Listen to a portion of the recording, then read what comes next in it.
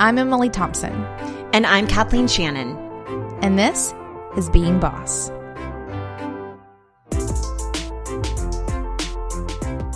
In this episode of Being Boss, we're talking about making the most of a photo shoot, sharing growth goals with your team, going on a trip to Guatemala for our first charitable trip together if you'd like to join, our intentions for the next month, which include laundry and resurrected plants, and all things speaking, including how to get speaking gigs, what to charge, and the do's and don'ts. As always, you can find all the tools, books, and links we reference on the show notes at www.beingboss.club. Bosses, I have 2 ways you can start making more money right now. 1, track and report your business expenses. Every dollar you spend on your business, from that new computer to that conference you want to attend, it needs to be written off as a tax deduction. 2, invoice your clients and get paid faster. Now, this may sound obvious, but even Emily once had a client who wasn't getting paid because she literally was not sending out her invoices. FreshBooks Cloud Accounting makes it easier to automatically track and deduct your business expenses. FreshBooks Cloud Accounting also makes it easier to invoice your clients so you can get paid faster. FreshBooks will even automate follow-ups for late payments. FreshBooks is the #1 accounting software in the cloud designed to make billing painless for small businesses and their teams. Today, over 10 million small businesses use FreshBooks to effortlessly send professional-looking invoices, organize expenses, and track their billable time. Try FreshBooks Cloud Accounting for free by going to freshbooks.com/beingboss and enter Being Boss in the How Did You Hear About Us section. How you doing, Kathleen? Good. How are you, Emily? Good. I feel like we're not chatting as much as we used to. Which is true. But, I have to be honest, I am loving the once a month pacing. I feel like I have so much more time and space to be creative and do the work and not just talk about the work all the time, but actually do the work. Right? Same. I have certainly enjoyed that shift as well. And it's been something that I've been thinking about a lot, how much we have been talking about doing the work. And I even see how much everyone else talks about doing the work. But it's nice to get back into doing the work. And I don't know, just want to have a little encouragement session for everyone out there. Go do the work. Well, it's funny because we started the podcast as business besties talking about what we're doing, our struggles, our wins, our victories, our mindset, habits, routines, boundaries, how we're actually doing the work. And, diving back into it, I'm curious to hear, what have you been up to for the past month? How's Almanac doing? How did the mastermind launch go? What's going on? Things have just been rolling. It's funny, since we do have so much more time to do the work these days, I do feel like so many things are happening in such a short amount of time that, I don't know, it's all just rolling really quickly, which is great. The mastermind is filled. We're starting actually tomorrow as of recording this. I start with my new group of masterminders and I'm super excited about getting started. I'm also thinking about whether or not I'll do another round of it, and at the moment, I'm thinking maybe not, at least not for a while. I'm enjoying doing it. I'm excited about going into my next round, but I'm also looking forward to a lot of growth at Almanac. So that has been happening a lot over the past couple of months, really since the holidays. We were able to come back after Christmas, sort of take a little chill break, and then we've gotten back up and sort of hit the ground running. We're developing new products, which is super exciting. We're going to start bringing those out really soon. We had our first photo shoot this last weekend, which was a blast. It was a lot of fun. We called in some friends of ours from Florence, where we grew up and where we did a lot of our indie shopography work. We called in our old photographer and stylist friends to come into Chattanooga and do a weekend-long photo shoot with us. So shout out to Abraham and Susan Rowe from Abraham Rowe Photography. We had a blast. We had a blast putting everything together. It was a lot of fun getting back into that sort of workflow because we used to work with them on all of our indie shopography, like large branding and website projects. So we already had this really great work rapport and flow that we just fell right back into after years of not working together. It was like we never missed a day, and we got so many fun things done. And it was so fun to be back in that space doing that work, not for a client, but for myself. So it was a lot of fun. Very lots of creative energy, super productive. I cannot wait to see the images. I cannot wait to share them with everyone else. And mostly because a lot of them are of new products that we've been developing, and I haven't even shown anyone yet. They'll be coming out soon. And then whenever you did the photo shoot, was it just product, or were you shooting yourselves as well, like for content? It was some of us, some of product. I like to do a good mix of just like hardcore product shots, like the things you're going to put on your product listings on your website, but then pairing that with a little more like editorial content stuff. So think about, candle straight on, and then just like a hand holding a candle. So fun things like that. That way you get sort of like you're killing two birds with one stone, except David read something. Apparently PETA. Funny joke, guys. Oh, I saw this. Right, where PETA released I don't even know, kinder versions of sayings we all use. So instead of killing two birds with one stone, you're feeding two birds with one scone. So you fed two birds with one scone with right? this photo shoot. I did do that. So we got really great product photos, but we have lots of editorial things as well. And we did also get some shoots of us because some of what Almanac is releasing soon are some wearables, and I will leave it at that. So there are some shots of David and I too, which was a lot of fun.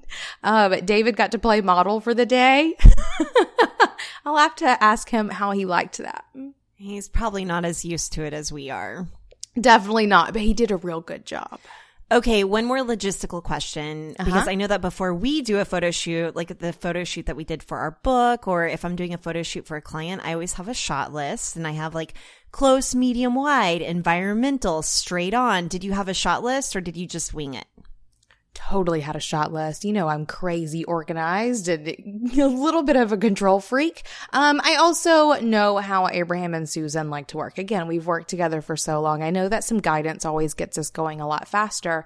So I did. I got a Google Doc open, and I made a list of all the products I knew I wanted to shoot, some of the shots that I know I wanted to get, and around some content that I know I want to share this coming spring. I sort of made some lists, and I also went through Instagram and just grab some photos of some shots that I like, some sort of angles or collections that I liked. And I put them into little mood boards. So like there was like a little mini candle mood board, and there was a little mini crystal mood board. And they printed it out and brought it with them. And while we were shooting, we, marked things off and went through the list, and it kept everything super succinct. I think that photo shoots, they're not cheap, number one. So you definitely want to use your time as wisely as you can. And two, with good guidance, you can get a lot of things out of it. So I do like to leave enough room for just like creative whims and good ideas for sure. But I think having that structure and that shot list and mood board to go back to is a good way to get you back on track if you start going off a little bit, which tends to happen whenever a bunch of creative friends get together to make something. So yes, there was a shot list. We joked around with them. We were like, do you guys often get shot lists quite like this from your clients? And they joked and said, not usually. But it was really helpful. And, we used it to really get everything I wanted out of the weekend. I love it. I know for me, whenever I'm art directing a photo shoot, I have a clipboard. And so that's kind of become the shorthand term for this thing, this collection of documents, whenever it comes to like me and my sister who I own Braid with, and then our director of photography or our, videographer. So the clipboard includes the shot list. So a checklist of like every shot you're getting. It includes a timeline. So like where we need to be and when, especially if there's multiple locations. And then finally, a mood board. So like a printed off mood board of the style and vibe that we're going for. Love it. That clipboard or those docs will definitely make a photo shoot all the more worth it, all the more worth the money and the energy and the time that you're using to create this visual content for your brand. All right, what about you, Kathleen? Because you and Braid have been up to a lot lately too, and because we don't talk anymore, I don't even know what's going on. What's going on at Braid? I know. So I just... for our listeners who don't know, Braid is headquartered out of Oklahoma City. We have 8 team members working with us, including 3 partners, myself included as a partner. And we have a physical location in Oklahoma City. And as of this week, we started breaking ground on building out into 2 more spaces next door to our current space. So we are doubling in size.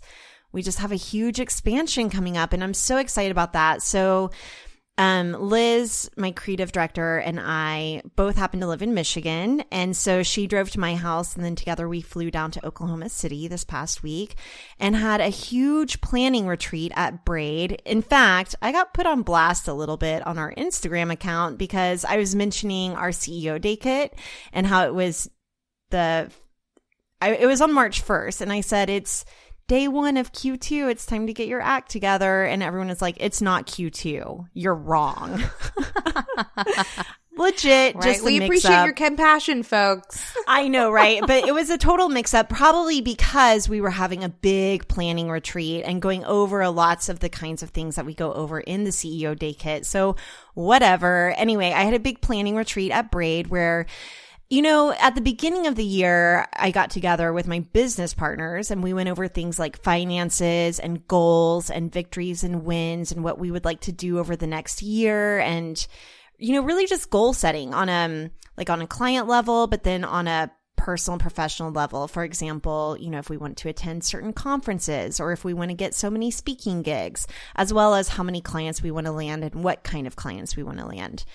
And what was really cool about this is that I'm used to doing that now at this point with a business partner, but really articulating it to the rest of the team, I'm realizing the importance of that. So we had a big planning session where we were sharing what we found in our partners meeting with the rest of our team and inviting them to really collaborate with us on what their goals are and what their wins were, and really just giving them an opportunity to feel ownership over this company that we've created, and really just seeing the importance too in company culture. So like after this big planning retreat, we were watching the Lady Gaga and Bradley Cooper Oscar performance on YouTube. And I don't know, it's just cool to feel this growth and expansion, both, you know, literally in our space, but then also I just feel like we're growing up a little bit as a company. And so that's really exciting.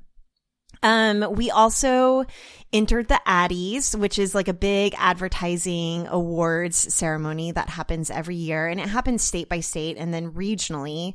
And I used to be the bomb at winning Addies. Like early in my career, whenever I was an art director at the advertising agency that I worked at before I, you know, decided to go out on my own and freelance and then start Braid with my sister. We enter the Addies every year, and it's something that my sister and I haven't done because it's expensive and we didn't really feel like we needed it, right? But now that we have more local clients and work that we're really excited to showcase, we wanted to submit a lot of stuff on behalf of our clients, and we won a little bit. So I won a gold. Nice. On a campaign that I worked on, that I loved working on this past season over the winter. It was like kind of a holiday campaign. And so that was really exciting. And it's funny because I'm less attached to it than I was whenever I was younger, but it's still really exciting and just an opportunity to celebrate. And I'm really excited for my clients. Like digging back into client work has been fueling my soul. In fact, I feel like maybe even on our last podcast episode, you mentioned how you can sit at your desk and just work for 8 hours without getting up. And I was like, oh my gosh, it has probably been years since I've done that. Like, I don't know how you do that. I have to get up every 90 minutes and stretch my legs or go for a walk or grab a snack. But whenever I'm digging into design now, I've learned I could sit there for hours and hours and hours and just push some pixels around and make it perfect and beautiful. And I'm just really feeling a lot of excitement around that. Good. I think there's something to say about finding the thing in which you can flow on that level. And I think graphic design was getting back to that for you. 100%. All right, let's take a quick break. While making good use of time is crucial to staying profitable, for small business, it's a matter of survival. Time is the one resource that we can't make more of, so you need to make sure you're putting your time in only the most important places, and Timely helps you do just that. With Timely, you can control and manage your time from one place without compromising your own productivity, allowing you to run watertight projects, stay on top of your non-billable efforts, and increase your business's productivity. Timely, for those who trade in time. Start your free 14-day trial and get 10% off your first year by going to www.timelyapp.com/beingboss. Okay, so we've got some really exciting news to share. Yeah, we do. We're going to Guatemala. I'm so excited about this. Whenever we started this podcast, sort of an internal goal we had, or like this intention that we set, was that Being Boss is going to help us travel the world, that we wanted to go places and meet bosses and see things and just do things outside of what our current work was allowing us to do. And granted, Being Boss has allowed us to travel all over the country and even into Canada a couple of times as well. But now we're going to Central America. I know, and along with the goal of traveling the world, a few years ago, we started asking ourselves, how could we use our platform to make a bigger and more meaningful impact?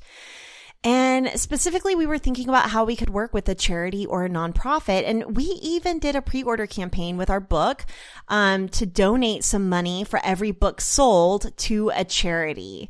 And that felt really good, but in some ways, it kind of felt like it fell flat. You know, like we're sending off a check, and in the grand scheme of things, is that check enough? Anyway, all this to say, we've always made it a goal to try and have this bigger impact. And we've asked the question, how? And what I've learned is that sometimes questions don't get answered right away. But whenever they do show up, you know what the answer is because you've already asked. Right. So we got in contact, or actually we got contacted by Cooperative for Education, also known as COED. They reached out to us to see if we wanted to partner with them to help educate children out of poverty in Guatemala. And obviously, hopefully, the answer was a resounding yes, please.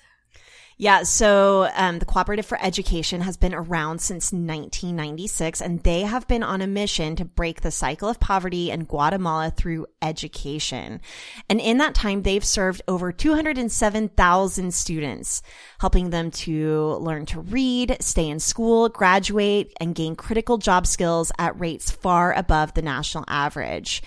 And those outstanding results have gotten attention from Guatemala's Ministry of Education, the United Nations, the World Bank, and most recently, the Obama Foundation. I'm hoping Michelle Obama comes on this trip with us. Right? We can put that one out into the universe. Why not? All right. So we each are sponsoring a child in Guatemala, and it's $80 a month for like a full scholarship, to do a full sponsorship, and it helps these kiddos afford school. There's a lot of pressure and things that we certainly didn't grow up with whenever it comes to attaining an education, like these kids in Guatemala are coming up against. And just yesterday, I started sponsoring my student. Her name is Kimberly.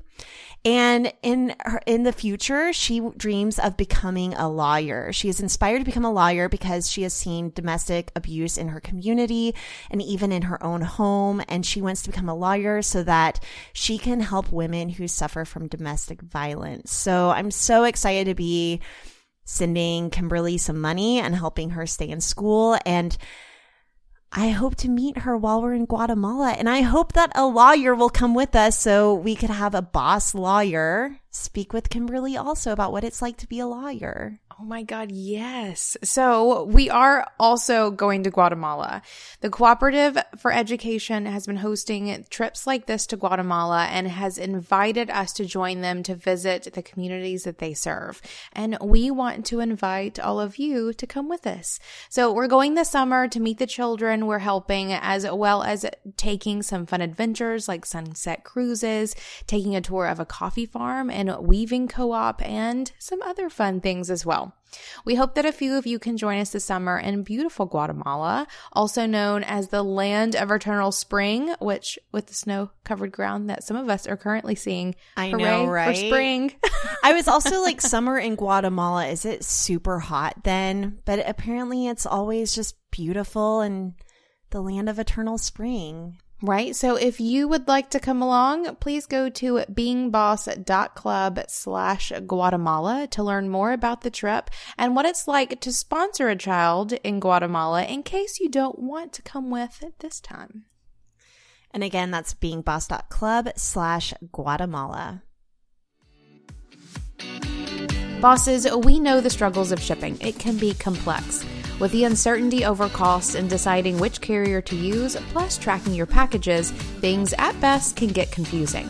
But now there's a better way to ship. SendPro Online by Pitney Bowes. With SendPro Online, it's easy to save time and money no matter what you send, from letters and packages to overnights and flats, and you'll always get the rate that's best for you. You can use SendPro Online to easily compare USPS and other shipping options all in one online tool. You can use them to print shipping labels and stamps on your own printer and to track all of your packages and get email notifications when they've arrived. Use SendPro Online for your business for only $14.99 per month, and our listeners can get a free 30-day trial when you visit pb.com/beingboss. You'll also receive a free 10-pound scale to help you weigh your packages and accurately calculate the cost of shipping, so you'll never overpay. Get your free scale and 30-day free trial now at pb.com/beingboss.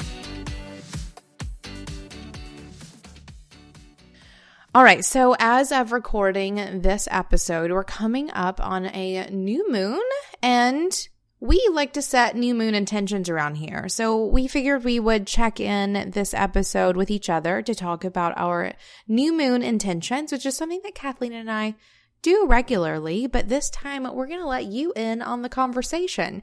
So Kathleen, you go first. Okay. What is your intention this month? I know this really is like a conversation that we have behind the scenes, and practicing these monthly intentions really helps us become who we want to be. It helps us lead more intentional lives and get serious about who we want to be. So my intention for the month is trust. Ooh. Yes, and? Do you like it? Yes. So, okay, here's the deal. You may or may not have noticed that I've been freaking out about like worst case scenarios. Worst case scenario is your favorite exercise. It's becoming a problem. Like the other day I was spending the night with my best friend at her house with my family, and I took Fox downstairs to her finished basement. It's beautiful. It's dark. It's cool. It's a good place to sleep. And she has a guest bed down there. And at some point in the middle of the night, I convinced myself that I was going to die of carbon monoxide poisoning. And that someone... I know. What? I know. Just anxiety through the roof. It's so dumb. And like, so I just want to trust that I can sleep in my friend's finished basement without dying. And that's just one example. I mean, it really is, it's a little much, and I'm ready to nip it in the bud a little bit. So I want to take any time I'm having these like catastrophic thoughts and stop and choose to think something different and to trust that it's all going to work out for the best. And then I also chose this intention because this past year's been hard. You know, like 2018, I think, is where we ended up feeling the most burnt out. And I want to be able to trust that I can rekindle the fire and the enthusiasm and the ambition without burning out. And I want to trust that I can work out really hard at the gym without getting shingles, for example. Like, I just want to trust that I can handle the stress that's being thrown my way, and that it's all going to work out for the best. I feel like this one feels really good for you, especially right now. I hear the worst case scenarios all the time, all the time, or all the times you think you're going to get murdered or otherwise die. Or I know. It really became pronounced whenever I went to Oklahoma City, and I had a couple of my best friends with me who aren't really – they don't know each other very well. So it's kind of like my bestie in Oklahoma City and then my bestie here, Liz, who also works for me. We were all in Oklahoma City, and we were just chatting. And the fact that both of them pointed out that I'm really freaked out about dying, I was like, okay. Mm-hmm. Like if other people, like if I were connecting some dots, and the dots being connected is that Kathleen's always freaked out about dying, I need to like cut it out. Right. Just trust. Are you meditating much these days? So I'm practicing yoga nidra. So since getting the shingles and really trying to get back into parasympathetic nervous system and chill out a little bit, I've been doing a yoga nidra practice, which is essentially laying in shavasana, which is the corpse pose, and listening to a guided relaxation recording. And I have two versions. I have a short version and a long version. The long version is 45 minutes, and I've been trying to do that at least 3 times a week. Wonderful. I think you should be doing that. Because I feel like there's a saying that I'm totally going to mess up because I don't remember how it goes per usual, but it's like quiet mind, something, smart.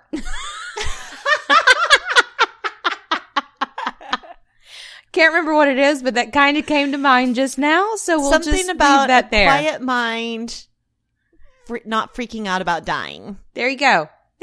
That's so one thing that I love about whenever it comes to practicing intentions is really seeing how it shows up, right? And getting the opportunities to practice. And that's why I always feel challenged by intentions. I think we talked about this at the Word of the Year, that like, be careful what you pick. Yes. Because like, for example, if you pick resilience, you might have some stuff thrown your way. If you pick peace, you might have to get your roof replaced on the busiest week of your life, right? So I love like really using intentions and seeing how it shows up every day. So today, for example, I noticed that one of my favorite houseplants that I thought that I had drowned has come back to life. And usually I'm not shy or like hesitant to throw away a dead plant. And I know that sounds awful, but this one I was like, I'm going to give it a few months. And I mean, it died probably 3 or 4 months ago. And it is spring and it is blooming. It has come back. And it was just this little nod of like, you can trust that things will come back. At least that's the meaning I'm choosing to attach to it. Oh, I love that. I look forward to seeing how this continues to show up for you. I'll have to keep in touch because this is one for you. I'm most excited to see how it goes. Well, let's see. Most excited. What about you? Do you have an intention? I do. I will begin though by saying that I purposefully did not set an intention last month, which is the first time in so long that I didn't, because the universe is making me tired. And so I needed to take a break. I need to just like live without practicing for a month. And it felt really good. Like I don't feel like I missed out on anything. So, if anyone's feeling overwhelmed by this or whatever, feel free to just let it go for a minute if you need to. But I am back in the saddle, ready to get back to my intention practices. And I have decided that my intention for the new month is going to be rooted. Ooh. Right? I like that. Right? And rooted. For a couple of different reasons. The biggest of which is with all the changes that have been happening with like workload, with like we're backing off of being Bossum, we're really going into Almanac on this side of things. And, you know, my business partner at Almanac is my life partner, David. So there have just been like a huge shifting of workloads happening. And for the past several years, David has been the sole caregiver of Lily, our daughter, and we homeschool her. So he's been taking care of all of her homeschool stuff, but also like doing the dishes and the laundry and making sure she's getting to her homeschool activities and all of those things. But all of this like shifting in workloads has equated to David actually needing to work more than me for the first time in years. And so I'm becoming more of the daily caregiver and like kind of entering into that like work at home mom role, which even though I've always been a work at home mom, I've never, like those two things haven't overlapped. Like I'm working at home but not playing mom while I'm working at home. So I'm definitely going back into that work at home mom role that I haven't been in like 6, 7, 8 years. Doing a lot of homeschool things, a lot of laundry. I need to go wash towels when we're done, which is not something I ever have to think about. So for me, a large part of this is like really getting back into that home taking care of, like the root of my life, taking care of those things. And I've been trying not to be annoyed about it, because I'm not. Like I do, like, guys, I'm a Cancer. I do love my home and I get real homey for sure. And I love to cook and make beds and all of those sorts of things. But it is like more tasks on my task list or on my to-do list. So for me, I want to like lean into that a lot and really like do what I need to do with intention to feel really rooted in my life. Because part of this too is that Almanac is growing. And back to what you were saying a minute ago with last year being a year that we both really got the most into burnout I think we ever have, together or separately. I want to be able to grow Almanac from a rooted place so that I'm making decisions based on some like firm foundations, so that burnout is so much less likely to happen, so that I can show up and grow and do all the things, but be able to come back home and feel really good about the decisions that I've made. So for me, rooted is my word for the month. And I'm also teaching my first Almanac workshop this month, which is called Rooted Seasonal Living. So that has sort of played into it as well, where I'm going to be sharing some of the content that I've been putting together around living seasonally and creating and finding fulfillment and living mindfully. So it's all, I don't know, it's all about coming back to like this firm foundation, this deep understanding, so that you can grow and do and be from like a really strong place. I love it. I feel like we've been practicing intention setting with each other for so long that we can always seem to find overlap or relatability in each other's intentions. And I love Rooted because I have gotten some signs that Michigan is where we're going to be for a while and that it's safe to put some roots down here. And then even thinking about that plant, blooming again, like its roots, I thought I had drowned it, but its roots were resilient. Mm-hmm. And so one of the things that I'm thinking about doing is buying a house, which is, a good way to set some foundation and lay some roots. I'm also trusting that the right house is going to show up at the right time. I found my dream house, but it's a little out of my price range. So I'm trusting, like before I would get like real riled up about that and just be like, like go into a bad place. But I'm actually trusting that that showed me what it is that I want and that I will find the version of that I can afford and that it's going to be perfect. So that's kind of like probably where my biggest challenge around my intention is coming up. Like I just can't trust the timing of things. So I'm curious to hear from you as far as Rooted goes. Do you see any sort of challenges whenever it comes to feeling rooted, or do you have any specific ways that you're going to practice that intention or try and take note of that intention? Yes, I think my biggest challenge, it's funny, is around trust. right? Because one of the big things that burnout brought me was a fear of like trusting my own decisions. Right? So for me, part of it is definitely going to be trusting that the decisions that I make now to sort of set these new foundations for either a growing company or my new role at home are the right decisions, or that they'll lead to what it is that I want. So that sort of like self-trust for sure is the challenge. But I also do feel it expanding into some really cool opportunities. So also another move that Almanac and the growth of Almanac is bringing us is that we're having to really set roots in Chattanooga. I mean, we've been here for 3.5 years now, and I'm always looking at property all over the country, guys. Like, I am a little bit of a real estate junkie. Like, it's just a little personal hobby that I like to do Saturday morning in bed from my phone. And I think I need to start putting that to bed for a little while. I need to just really invest in what it is that we're doing and growing here so that we can be building that, real physical foundation, or a geographically centered foundation. How about that? In a local community. And I've been doing some of that. We had our first, I hosted my first like open studio at our new Almanac studio, last week. And I want to begin doing that, more often, just inviting other creatives and cool people that I know in town into my space and continue building and investing in that community. So there's definitely some challenges. Mostly they're internal, aren't they always?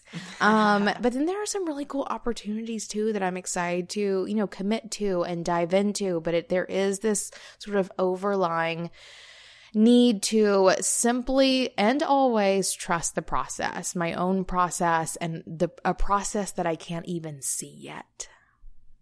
I think one thing that also goes with trust and rooted is this idea of vulnerability, like really just being vulnerable enough to not keep things at an arm's distance, which I think can easily happen whenever you feel burnt out. Like you can start to hold things at a distance because you're scared of getting too close because, man, that fire burns. Right? Yes, it definitely does. And that's something even that we experienced this past weekend with having friends and doing our photo shoot was like remembering what it's like to invest in a creative project and to invest in relationships with people and to really like make something final for the future. Like, doing something like getting photos for something is saying like, okay, then like we're doing something with these products, with these things that we're doing. And then we have to take them and share them with the world. There's definitely some vulnerability there and just like an opening back up, a complete and utter opening back up. Burnout has been hard, I know, for both of us. But I definitely know that coming back to these intention setting practices is how we continue to find our way out of it. Obviously. All right. Well, I'm sure that we'll continue to check back in with each other off air about our intentions. Of course. I got to see what happens with you trusting. Hope you don't trust yourself into a murderer's van. Oh my gosh. And cut.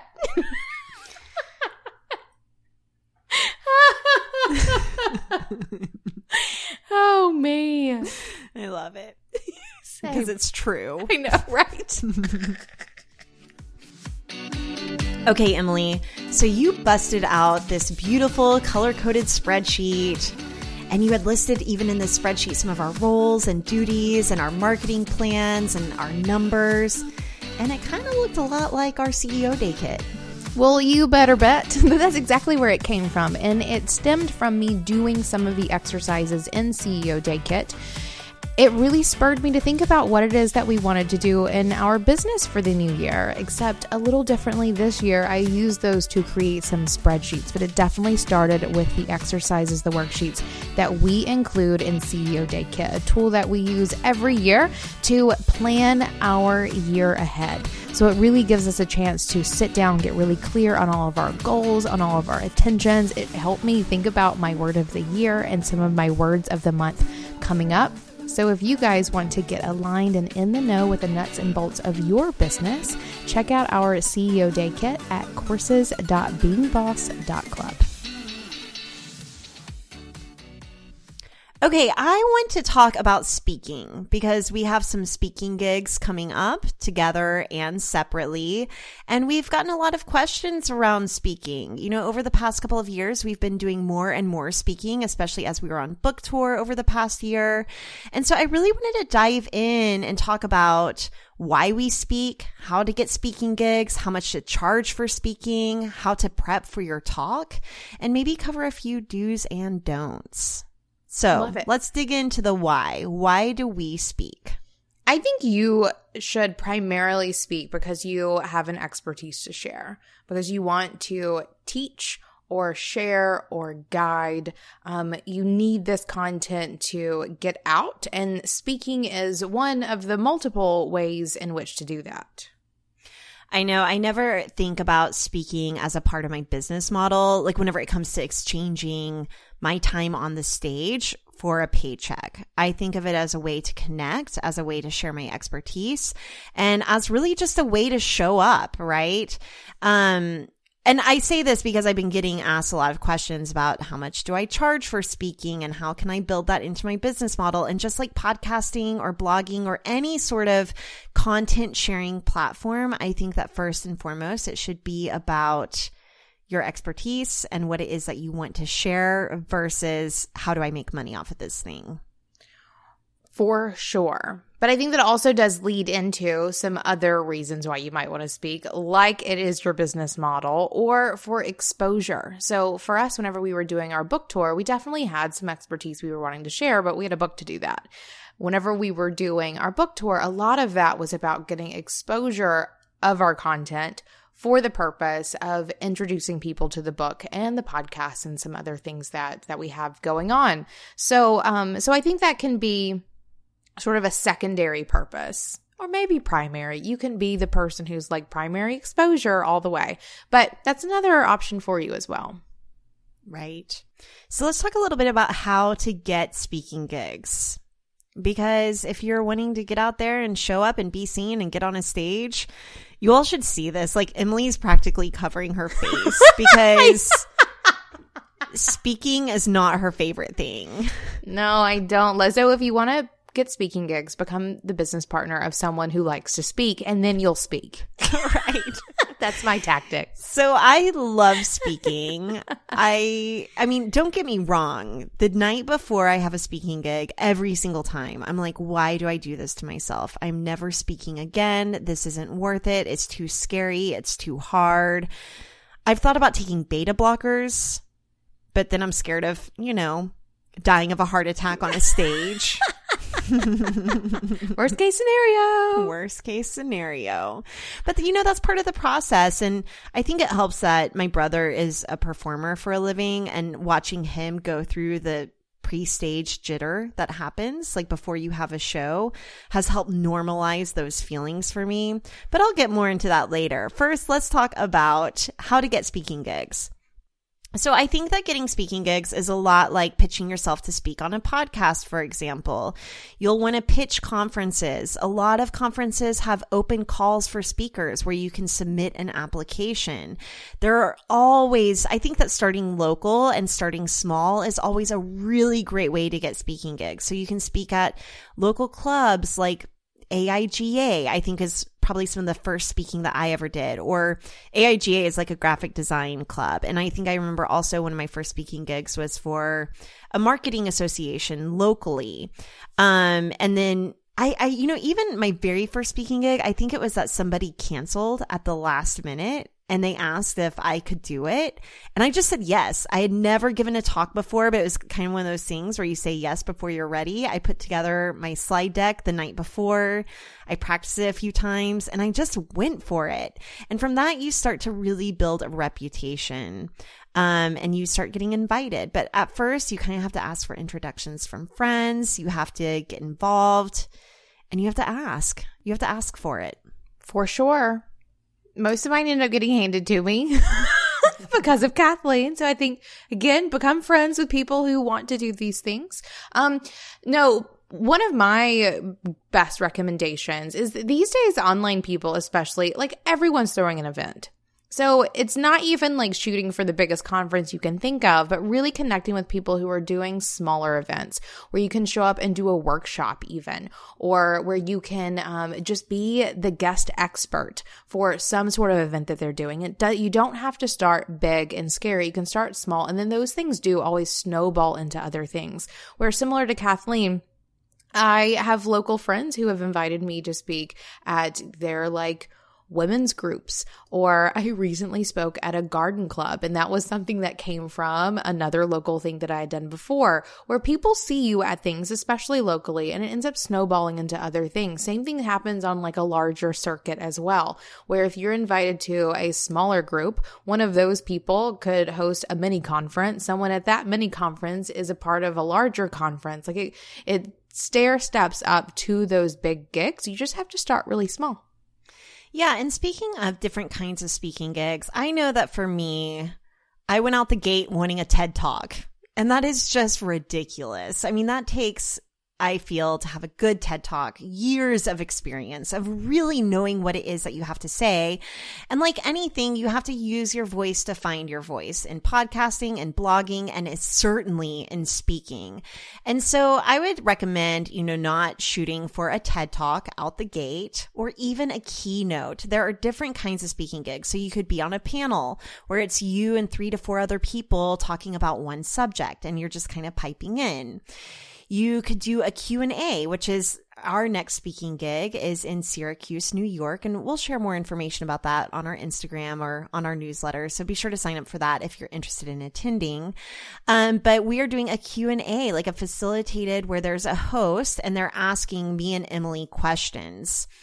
And then there's keynoting, where you have your slides, you have your talk, you know exactly what you're saying, and you can deliver on point. And keynote usually means that you are opening the conference or closing the conference with your talk. And then there's also, like you mentioned, Emily, breakout sessions and workshops. So even if you're not a keynote speaker or even on a panel, you might be able to host a breakout session at a conference where you can really dig into your expertise. Right. And at this point, we've done all of these, but we also have found the ones that we enjoy doing the most. So together, Kathleen and I love doing Q&As. There's something really fun and very podcast-like for us, for someone to be on a stage asking us questions or us taking questions from the crowd, that allows us to really show up as best we can together. But I do know I also love doing panels. Panels are probably one of my very favorite kinds, where, again, part of a larger conversation, or workshops where I would rather be teaching a whole bunch of people and having this sort of group conversation, as opposed to keynotes where I always feel like I am just talking at a whole room of people. And I've done those too, and they're fine. But you can find which ones you like best, and you can even request those whenever you are invited to do a speaking gig. So Kathleen and I will always lead with, we would love to speak. Can we do a Q&A?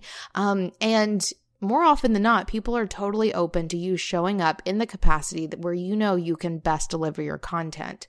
I will also throw out here, actually, a couple things. I feel like I'm throwing myself under the bus here. I hate speaking. But you're also so good at it. I feel you definitely don't love doing it, but I feel like once you're in it, you're great at it. You are totally poised and confident. I know. I'm always just really proud of you after a speaking gig. Thank you. And for me, it's not I don't get jitters. Like you were talking about pre-show. I don't get that. I'm full on diarrhea. You're backstage, nervous, sweating balls, and I'm just when can we have a snack? Right? I don't get jitters. I don't get nervous. I'm the exact opposite of nervous. I'm rather indifferent about the whole thing usually, and partly because it's not my most favorite thing to do. Though you're right. Usually I get up there and completely enjoy it. My thing is, I don't want to do a speaker circuit. I don't want to be a speaker. I don't mind speaking. I don't want to be a speaker. Whenever I'm traveling, I think that's it. Traveling is very sacred to me. It's a sacred act. And just fly into a place, get on a stage and fly out feels blasphemous to me.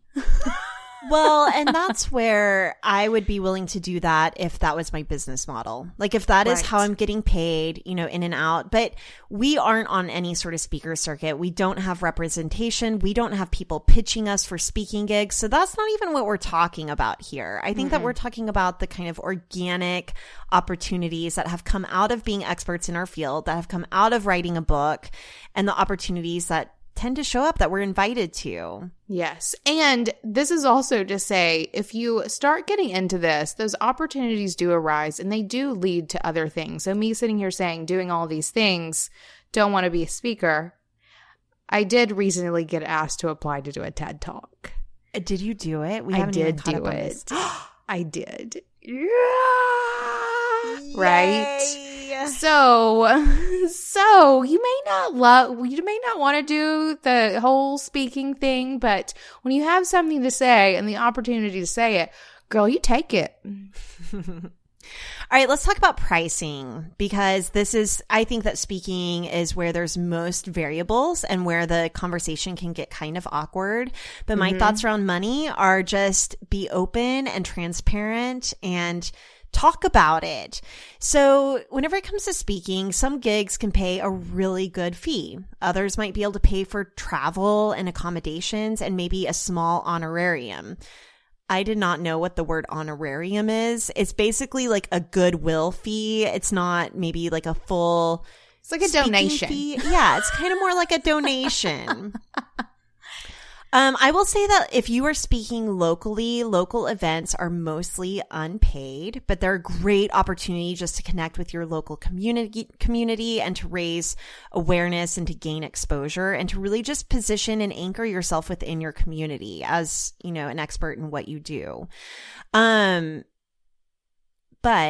I will say whenever it comes to pricing, I am not at all shy whenever someone asks us if we can speak to start the conversation with, do you have a budget for speakers? And just go from there. So for example, Emily, we have gotten paid well. We've also gotten paid just for travel. We've gotten small honorariums, and it really just depends. Like if we have a book to promote, we might be more inclined to go and speak and to do it practically for free or just to cover our flights because 1, we get to hang out with each other, and 2, we get to promote our book in the meantime, like if we get to add on a book signing on top of the speaking gig. And whenever you aren't getting paid, there is a little bit more leverage whenever it comes to how you can ultimately be compensated. So for us, it might be, well, can we have a book signing afterward? And then finally, I just want to mention, I've always gotten clients from speaking, not because I'm hard selling myself during a speaking gig, which is usually a no-no. A big no-no. And we'll get to the do's and don'ts here in a second. But I have gotten clients from speaking, and it, fits right into that philosophy of be a farmer, not a hunter. Speaking is being a farmer. It's planting seeds. It's nurturing relationships. So even if it doesn't pay, I still think it's a really great thing to do if you want to do it. I agree. I think the biggest thing is just go into it knowing what you want out of it. And if it is just straight up money, then do that. For me, I weigh every single opportunity differently. So if it's something local and unpaid, who am I going to meet or who am I talking to? If it's a larger conference, who else is speaking or who's putting it on? Are those people that I want to connect with, or are the attendees my crowd of people that I want exposure to, from?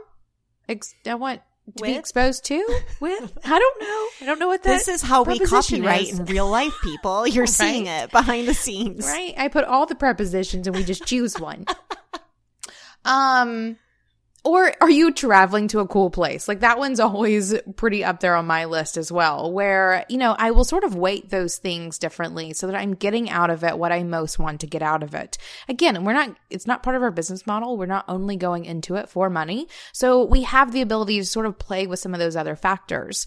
And we always get what we want out of it, whether it's, meeting A-plus speaker that is on the roster, and we're going to meet at that speaker cocktail party beforehand, or if it's traveling somewhere cool together and getting the opportunity to talk about a topic that we want to talk about or whatever it may be. Just go into it knowing what it is that you want, but don't be afraid to have that money conversation no matter what your priorities are, because it's always great when you get to travel somewhere cool, meet someone cool, and get paid to do it. Yes. So we are speaking at, what is it? The WISE Symposium in Syracuse, New York. Yep. And that's coming up in April. I'm also going to be speaking at Camp Climb in August, which is hosted by Emma Hicks. I'm super stoked about that one. Emily, what do you have coming up? The WISE Symposium. It's Syracuse. I'm hosting a local workshop. So that's one of the ways that I super like to speak, is doing workshops. And sometimes the best way to speak in the way you want to speak is to host it yourself. So I partnered with a local tea shop to do an almanac workshop, where I'll be speaking at that. So I plan on doing a couple of those this year. And then I also applied for that TEDx talk. So we'll see if that happens. That will happen in August if they choose me. If they choose me. That makes me nervous and excited. I'm gonna get the shits right now. Yeah. Okay, let's talk about the do's and don'ts. So my first one is, do communicate with the event coordinator about the stage setup, timing, like what time you need to be there, when you need to be mic'd up, what kind of microphones they have. Ask them details on the stage setup. Are there, stools to sit on? Because that might affect what you're wearing. I know for me, even before a speaking gig once, I was like, hey, what's the stage setup like? And I had been wearing like a short skirt. I needed to put on some leggings for that setup. Knowing if you're going to be hand holding a mic, if you're going to have a clicker for your audio visuals, if you even have the capacity for audio visuals. So just be really clear and ask as many questions as possible about all that. I say, don't pee. Scratch that one out. I say, do be a part of the event. I think there is something extra that happens whenever you not only go speak, you just walk in, speak, leave, but you walk in, you show up to a session or two, you interact with the people, you are adding value to the experience that your conference putter honor is putting on if you are there being a part of that conference on a deeper level.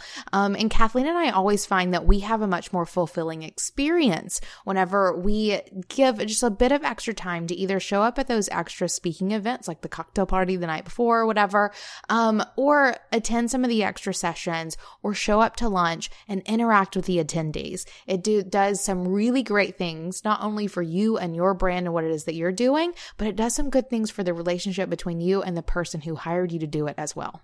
Yes, I could not agree with this more. So we did this at Blogalicious. I did it at the Whole 30 Coaches Conference that I was speaking at. I stayed for the whole weekend. I did it whenever I spoke at Brene Brown's Courage Camp for her facilitators.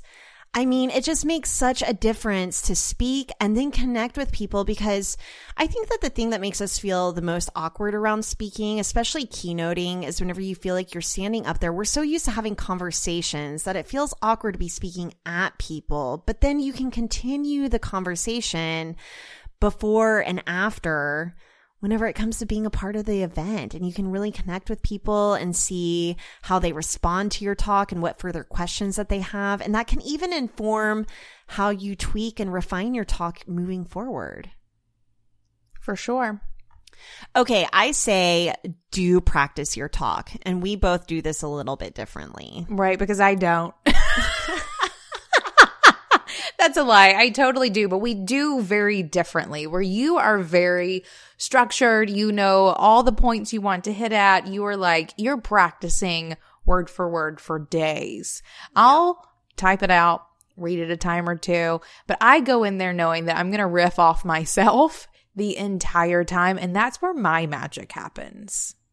Yeah, I think that this is actually a really good point, because what I do is I type out my talk. I design my slides. I insert my slides into my Google Doc where my talk is written. I read my talk 3 times. Then I record it. Then I listen to the recording. I know it's a lot, but then I know that if I do that 12 times, what? I know that makes me nervous. If I do it 12 times, then I can just kind of forget it. And it's not like I'm going off of a script. At that point, I can start to riff. It's like I almost have to memorize it and commit it to muscle memory in order to be able to riff and feel really natural.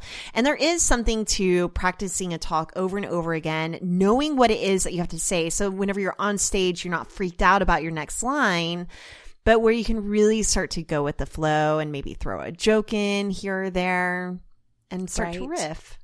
So over preparation, like you just explained, is what would make me so nervous. Like there is definitely a place where if I'm practicing too much, then I get nerves. But if I can, and I heard someone say this once, it might have been Danielle Laporte, take it or leave it, that whenever going into a talk, know how you're going to begin and know how you're going to end and just let the middle happen. Like that's how I go at my talks, where I know how I'm going to begin. I kind of know the middle, but we'll just let that play. And I know exactly how I'm going to end. And it gives me the ability to not over prepare and stress me out, because that would give me sincere anxiety. And I can just go in there and say what needs to be said in the moment. And that also feels very podcasty to me. Like we do a bit of agendas. We don't do really any scripting or anything. Like I definitely find my flow when I can just let inspiration drop into my head and it come immediately out of my mouth. It doesn't always end up that great, as we can all attest to. But I think I'm better at it in front of people than I am just talking to you, Kathleen.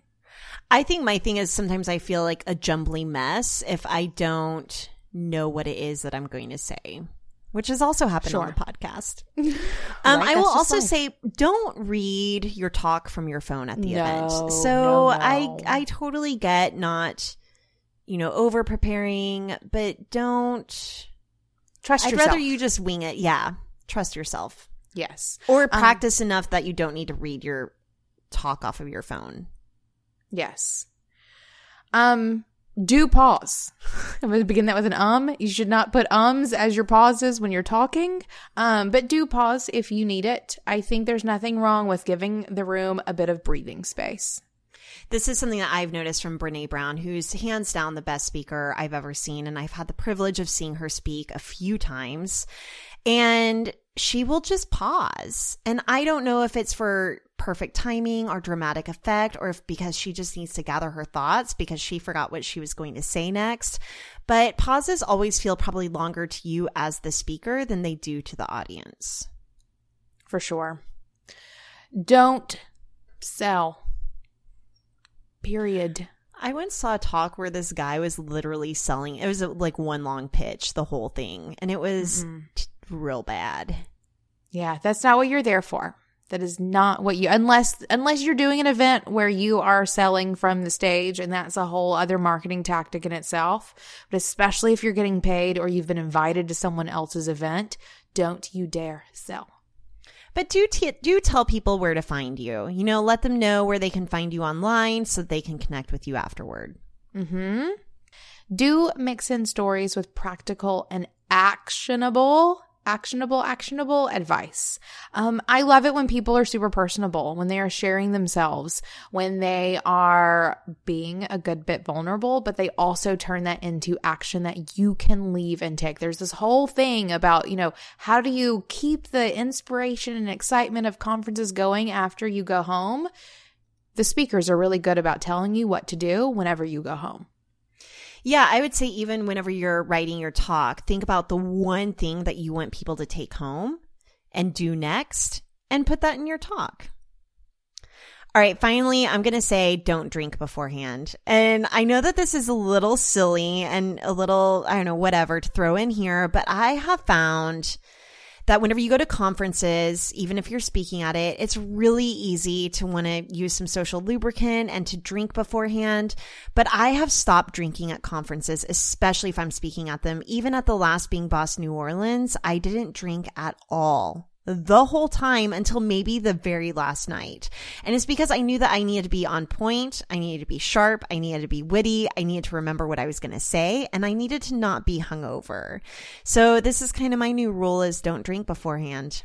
Yes. Especially if you're getting paid. Like if someone has hired you to do the thing, don't be the person that shows up with last night's booze on your breath.